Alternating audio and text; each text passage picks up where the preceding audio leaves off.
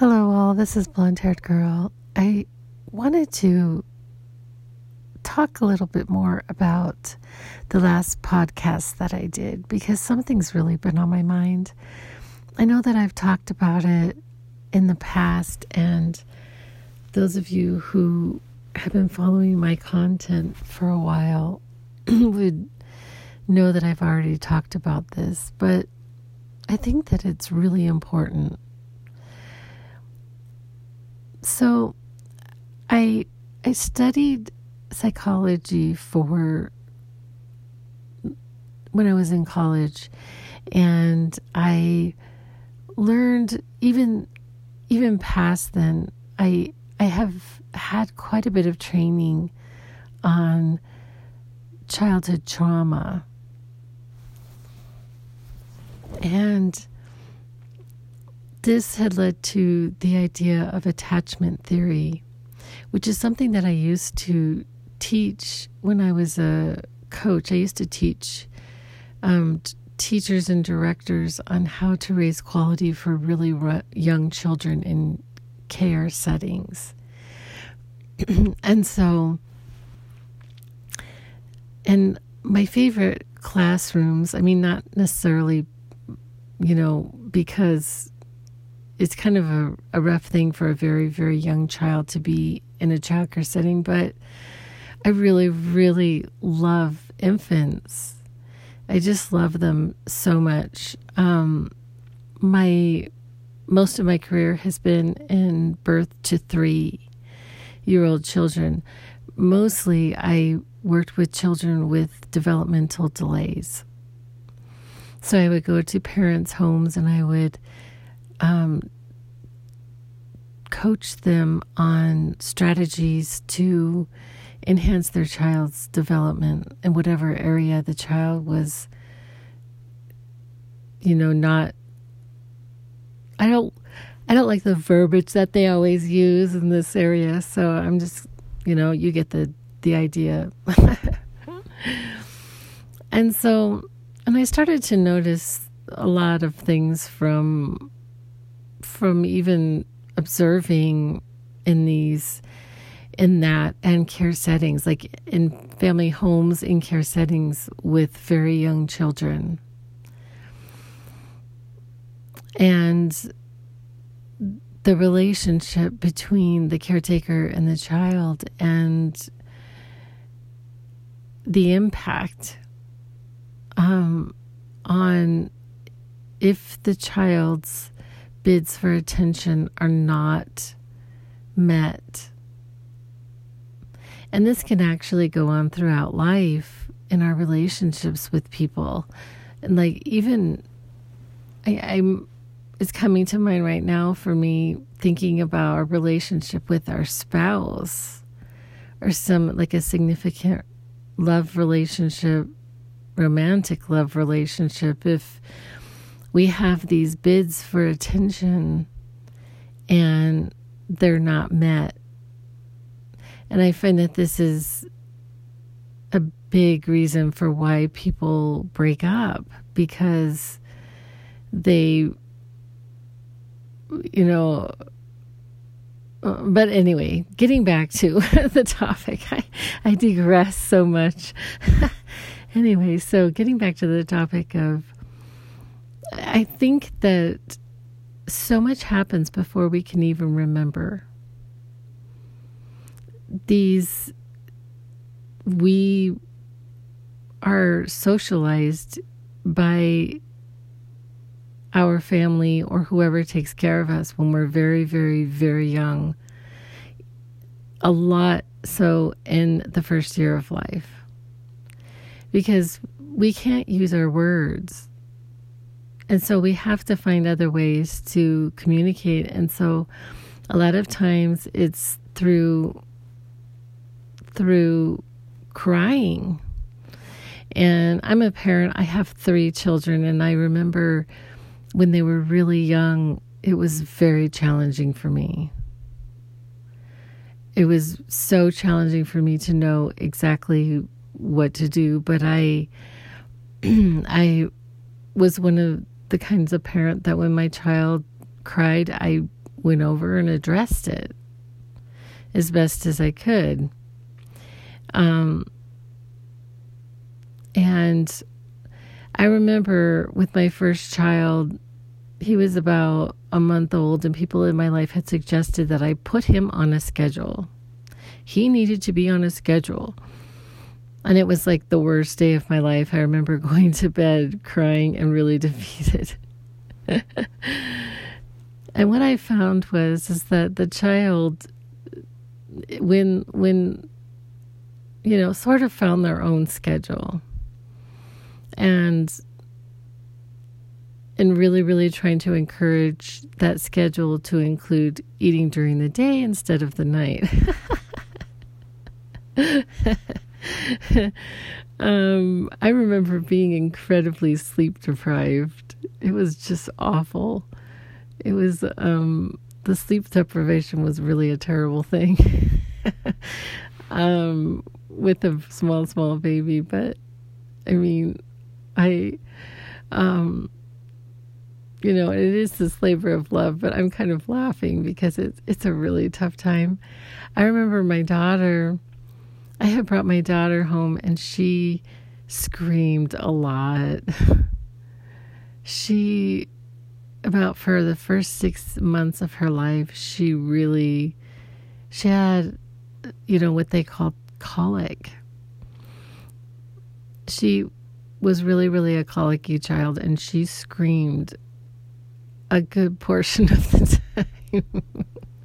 And I make jokes about how my son had permanent hearing loss from my little baby, my daughter, because she would scream so loud in the car. But she screamed a lot. I remember I was a practicing Catholic at the time, and so I was so excited to bring my baby because everybody, our community, I was pregnant for 9 months with her, and so I put her in this cute little dress. I was so excited, and she just screamed through the whole mass, and I had to leave. I couldn't stay. But I stuck it out with her. I mean, I remember holding her upside down with a binky in her mouth in a rocking chair, like trying to calm her. But I just wouldn't let it go. I would not let her just cry. I just would not do it. And I'm having one of my favorite memories of her. I know other parents out there can so relate. Both of my children were sick. I remember my older son and my daughter were sick, and my daughter, I finally calmed her. I was sleeping on the sofa on my back, and she's laying on my belly, like on my chest. So my baby finally falls asleep on my chest. And then my son starts coughing, and he needs his cough medicine. So I'm calling for his dad, can you please? I remember his dad. I had this huge bid for attention. Can you please help with him? Oh, it was so funny. It was really hard the first few years of life with children, but they're so sweet. But it's such an important time, and I think that it's when we learn that the people in our life are going to be there, that they're going to be there, for us. Either they're going to, take care of us, or they're not. In a manner, and sometimes, and I'm talking perhaps they will give the minimal for us to actually survive, but we just get into a place of complacency and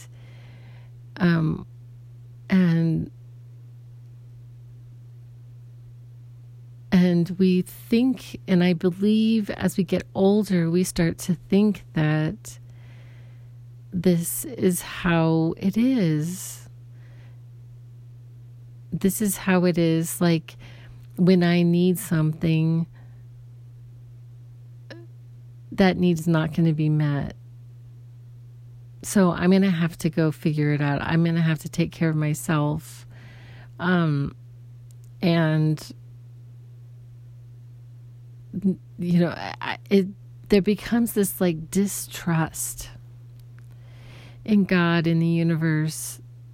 And I think that it is really, really deeply ingrained in us to the point where we don't even know it's there. And I believe that it's set before we can even remember. Because unless a parent is really, a lot of times you can see how a parent is, even in older, like they don't really change that much. So you can kind of see how they are like right today, you know, is pretty much how they were when you were a baby. Quite frankly. And this is what I'm unlearning. So I'm realizing that I have this belief, that I have this unconscious belief, and unlearning it. Because God is not like our parent. The universe is not the source of everything. The creator is not like our parent.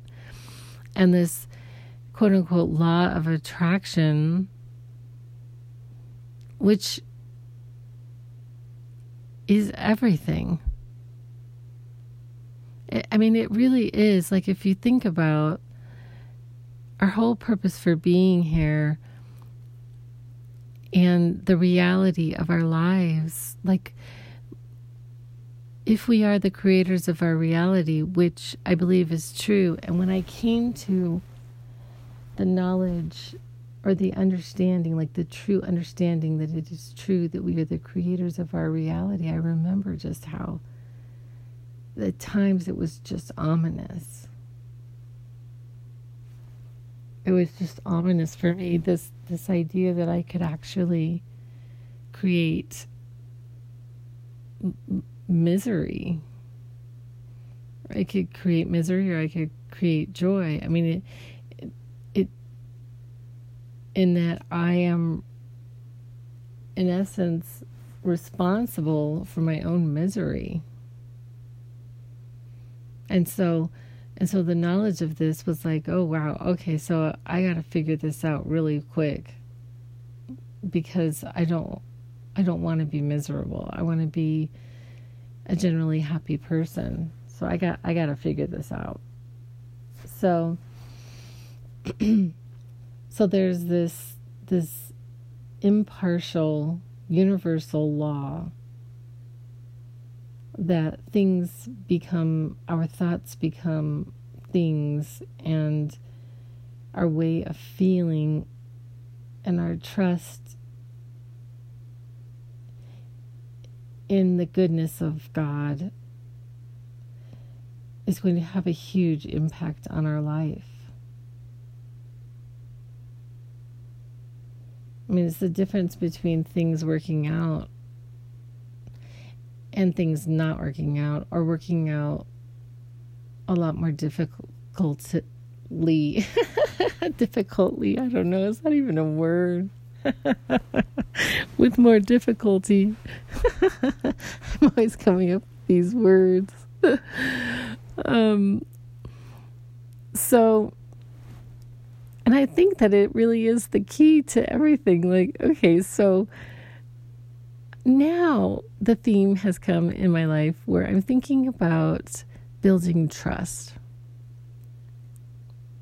Okay, so building trust with God. And I remember that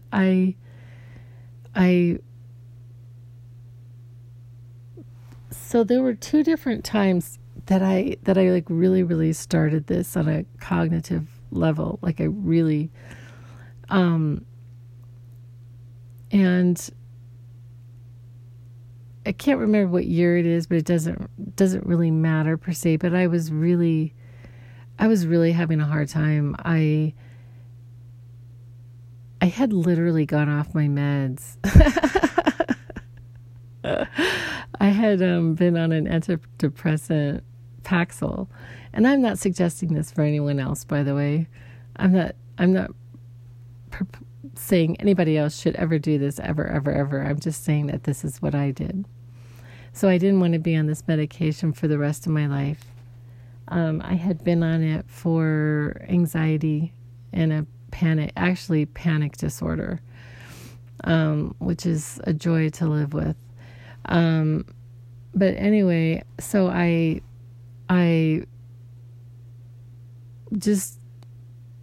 wasn't going to be on it for the rest of my life. So I weaned myself off for 9 months, and then I'm off and I'm set sail with basically no perceived safety net. And I really crashed very badly. It was really awful. I was catapulted into this hellish place. I don't know how else to describe it, but I found that the pills themselves really kept me very separate from my body, and I just didn't realize how sick I was. I mean, I was really physically very ill on top of being in this state of panic it was really awful. I cannot say how bad it was. And it went on for months. I have to say, it was about 9 months until I started to feel a little bit better. And I couldn't talk to anybody about it because there was this, you need to take these pills for the rest of your life, and you are a drug addict, you need to get off these pills as soon as possible, camps. And there was only one person in my life that was really supportive, no matter what choice I made. And so I went off and I couldn't talk about it. So I started to, and I was really, really learning to be I was close to God. I was very, I was like, I had this visual of like Jesus, and I'm like holding on to his ankles, like literally holding on for dear life. I'm like, oh my God, please help me. And then I also had insomnia on top of it all. I mean, there were times where I hadn't slept all night and I went to work the next day. Literally went to work the next day. I just, I was in a really bad way. But I just held on and held on and held on. But I started to ask for signs. I was like, okay, if you're there, I need a sign today, and I need it to be something that I cannot deny.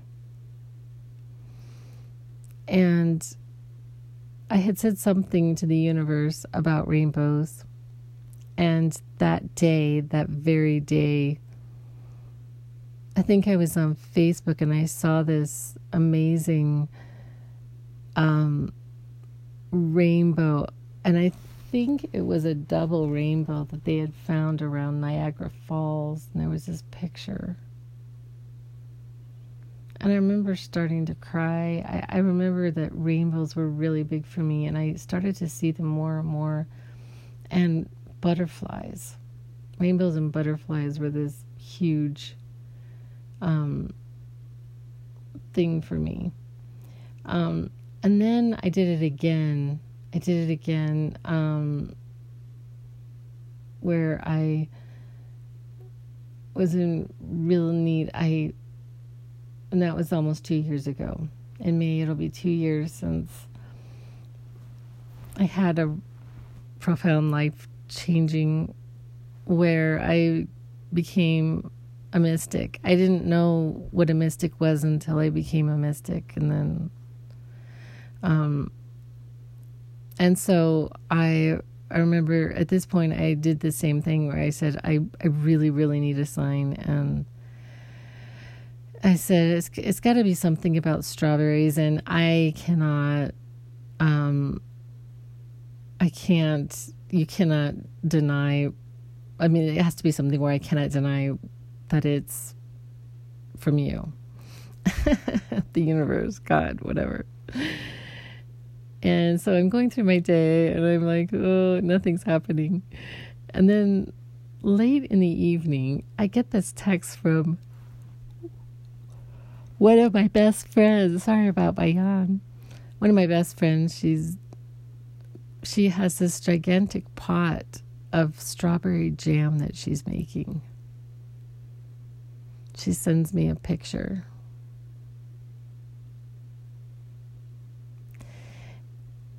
And so those kinds of things happen to me fairly regularly at this point.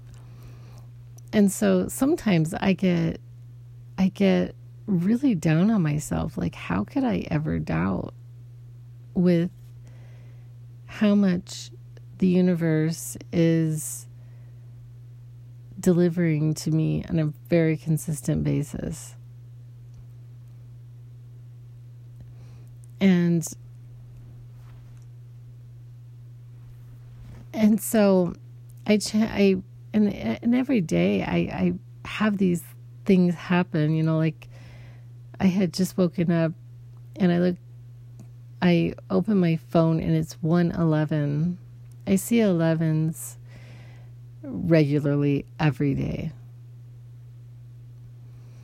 I see number sequences around me regularly. I get these signs from the universe that are just amazing.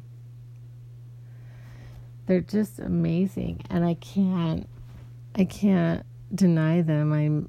It's just the most amazing life to live like this. And so whenever I doubt, sometimes I'm really hard on myself about that because I've been given so much. That God has been very generous with me in this sense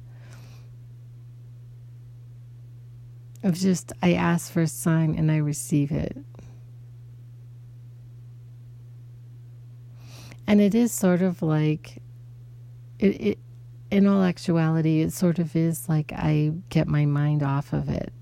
I just sort of go through my day and get my mind off of it. I had something really astounding happen yesterday. I've been trying to get my porch like all cleaned up. I had really kind of abandoned it for a while now. I used to sit and drink my coffee every day, and I spent a lot of time on my little porch. But so yesterday I was sweeping and I noticed that a bolt on it's a glider. So on that was bolting, that holds it together had come apart. And I found the bolt, but I couldn't find the nut to hold the bolt on. So I tried to go to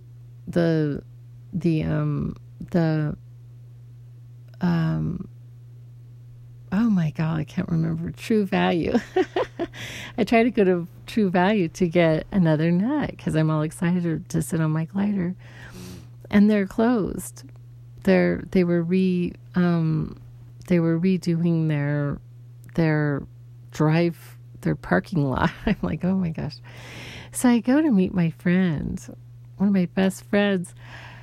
I go to meet her to go for a hike. And we're hiking in like the middle of kind of like all these boulders. Like, we're in the wilderness. We're not in an area that has a lot of people.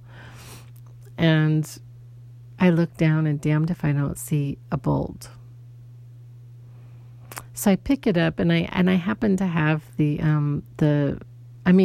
nut.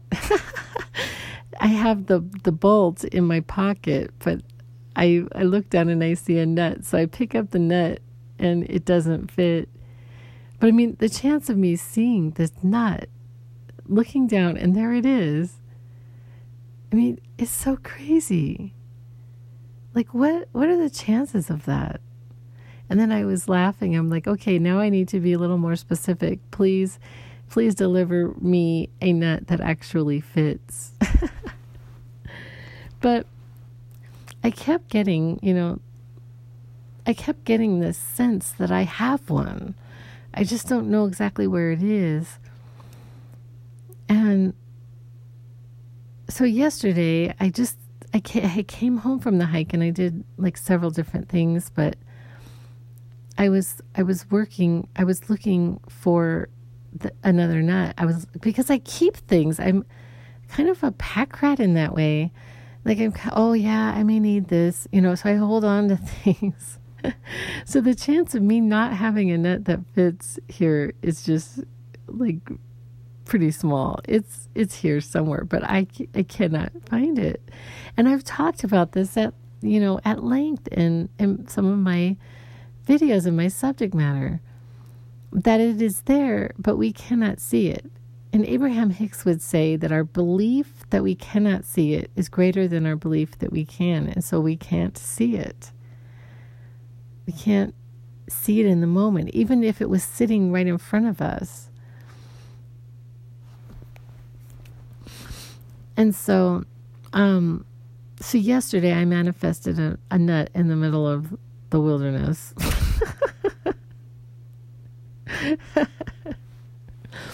So, and then going back to our subject matter. So yesterday, I'm sitting there and I'm talking to my friend because she has all these plans for her life, and I'm sitting there and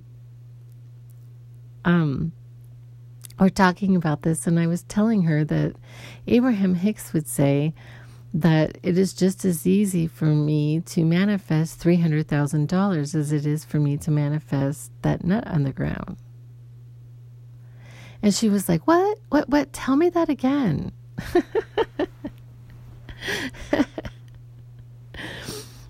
And I'm like, yeah, and so here's where the trust comes in. Here's where the trust comes in. And here's where the journey comes in. Because I am, and I really don't think about it all the time. I'm just going to say I don't think about it all the time. But I had put out this intention for $300,000. I have put a check in my wallet for $300,000. And, it would just be so great. And I would just pay everything off and have plenty of money in the bank and, continue to write and maybe buy my tiny home and live by the ocean. It's like I have dreams. And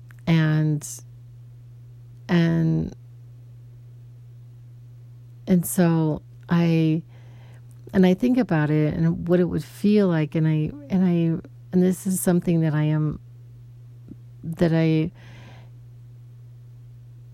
is a dream that I am in the process of manifesting. And the letting go of it and the not really knowing exactly how it's going to come, and learning to actually enjoy the process, because I'm actually okay right now. Like I'm doing pretty well financially right this minute. Like, it's going okay. And I'm building a a savings account, which I'm really excited about, and I'm paying bills, and it's good. But I'm also hoping for more. I also have this dream, and so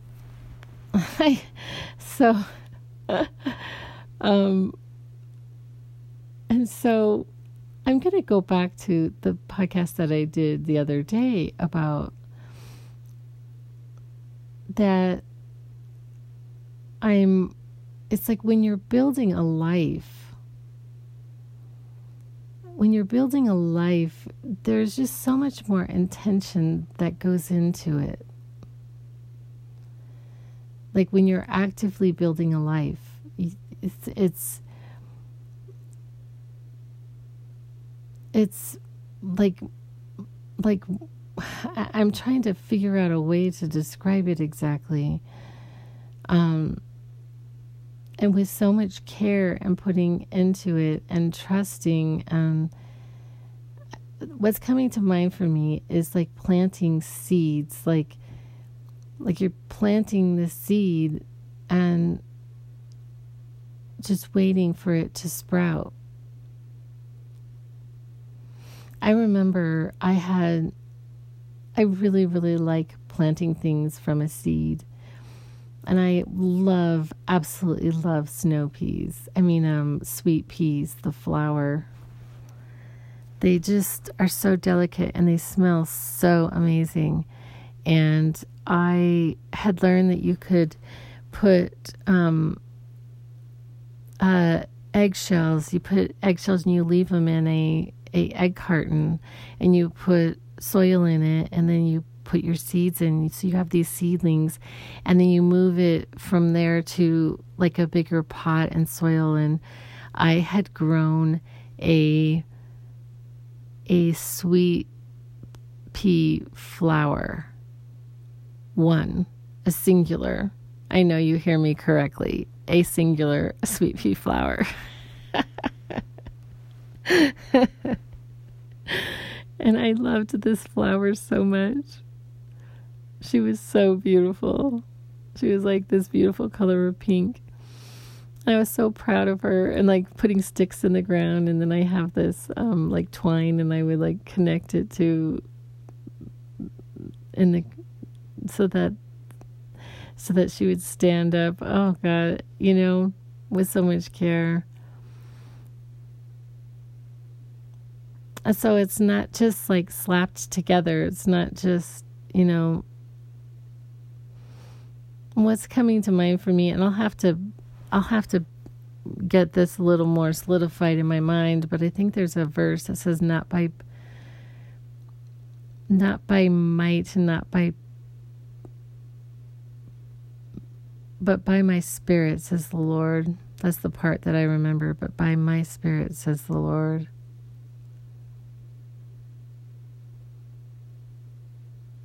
And so developing a trust with that which created everything,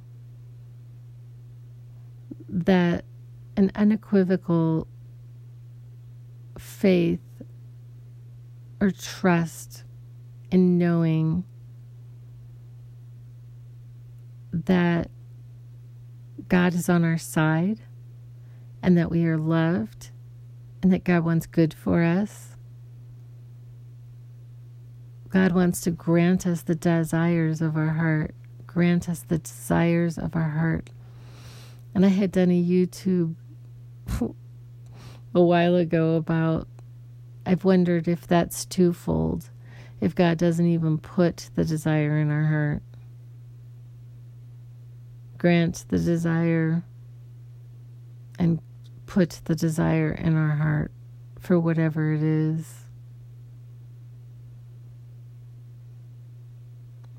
And so I'm in this place, and I'm learning to really enjoy the process of it so that we don't miss it.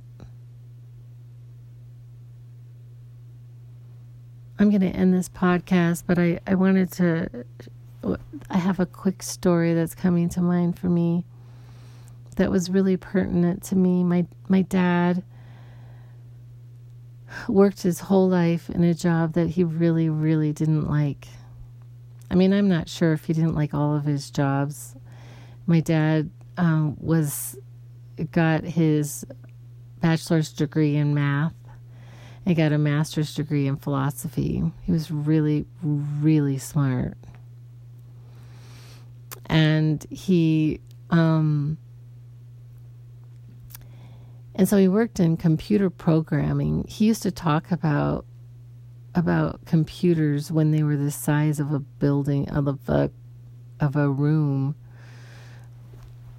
And he would come home and teach me things about computers. And he worked in a time where you had a lot of investment and you got stocked in the buildings,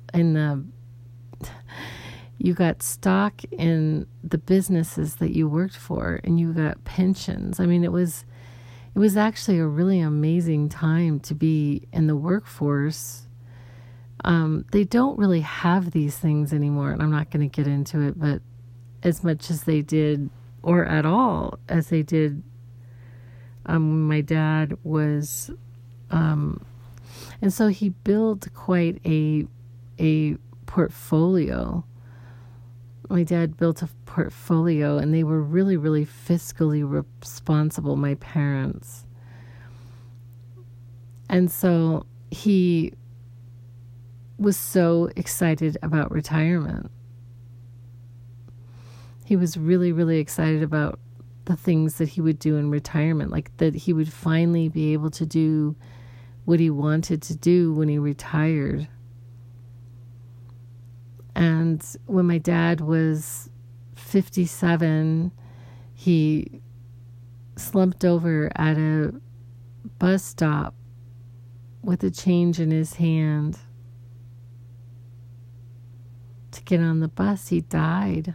I mean, he didn't die, but I mean, he passed out of his body, and he didn't get to retire.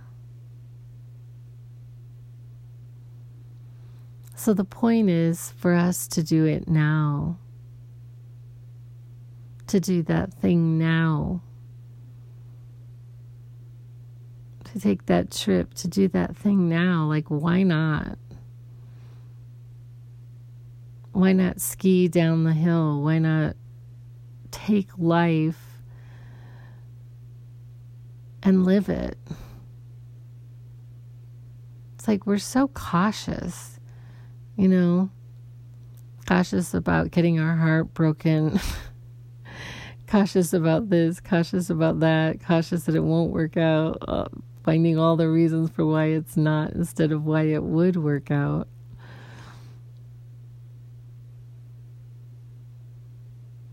Anyway, so we're building trust. And that's the lesson. So I guess that I would challenge my listeners to do that thing, to talk to God and say, okay, I need a sign, and I need it in a way that I cannot deny. Just see what happens. It's the most amazing life. Anyway, I appreciate you. Thank you for listening, and I will be back. And that's a wrap.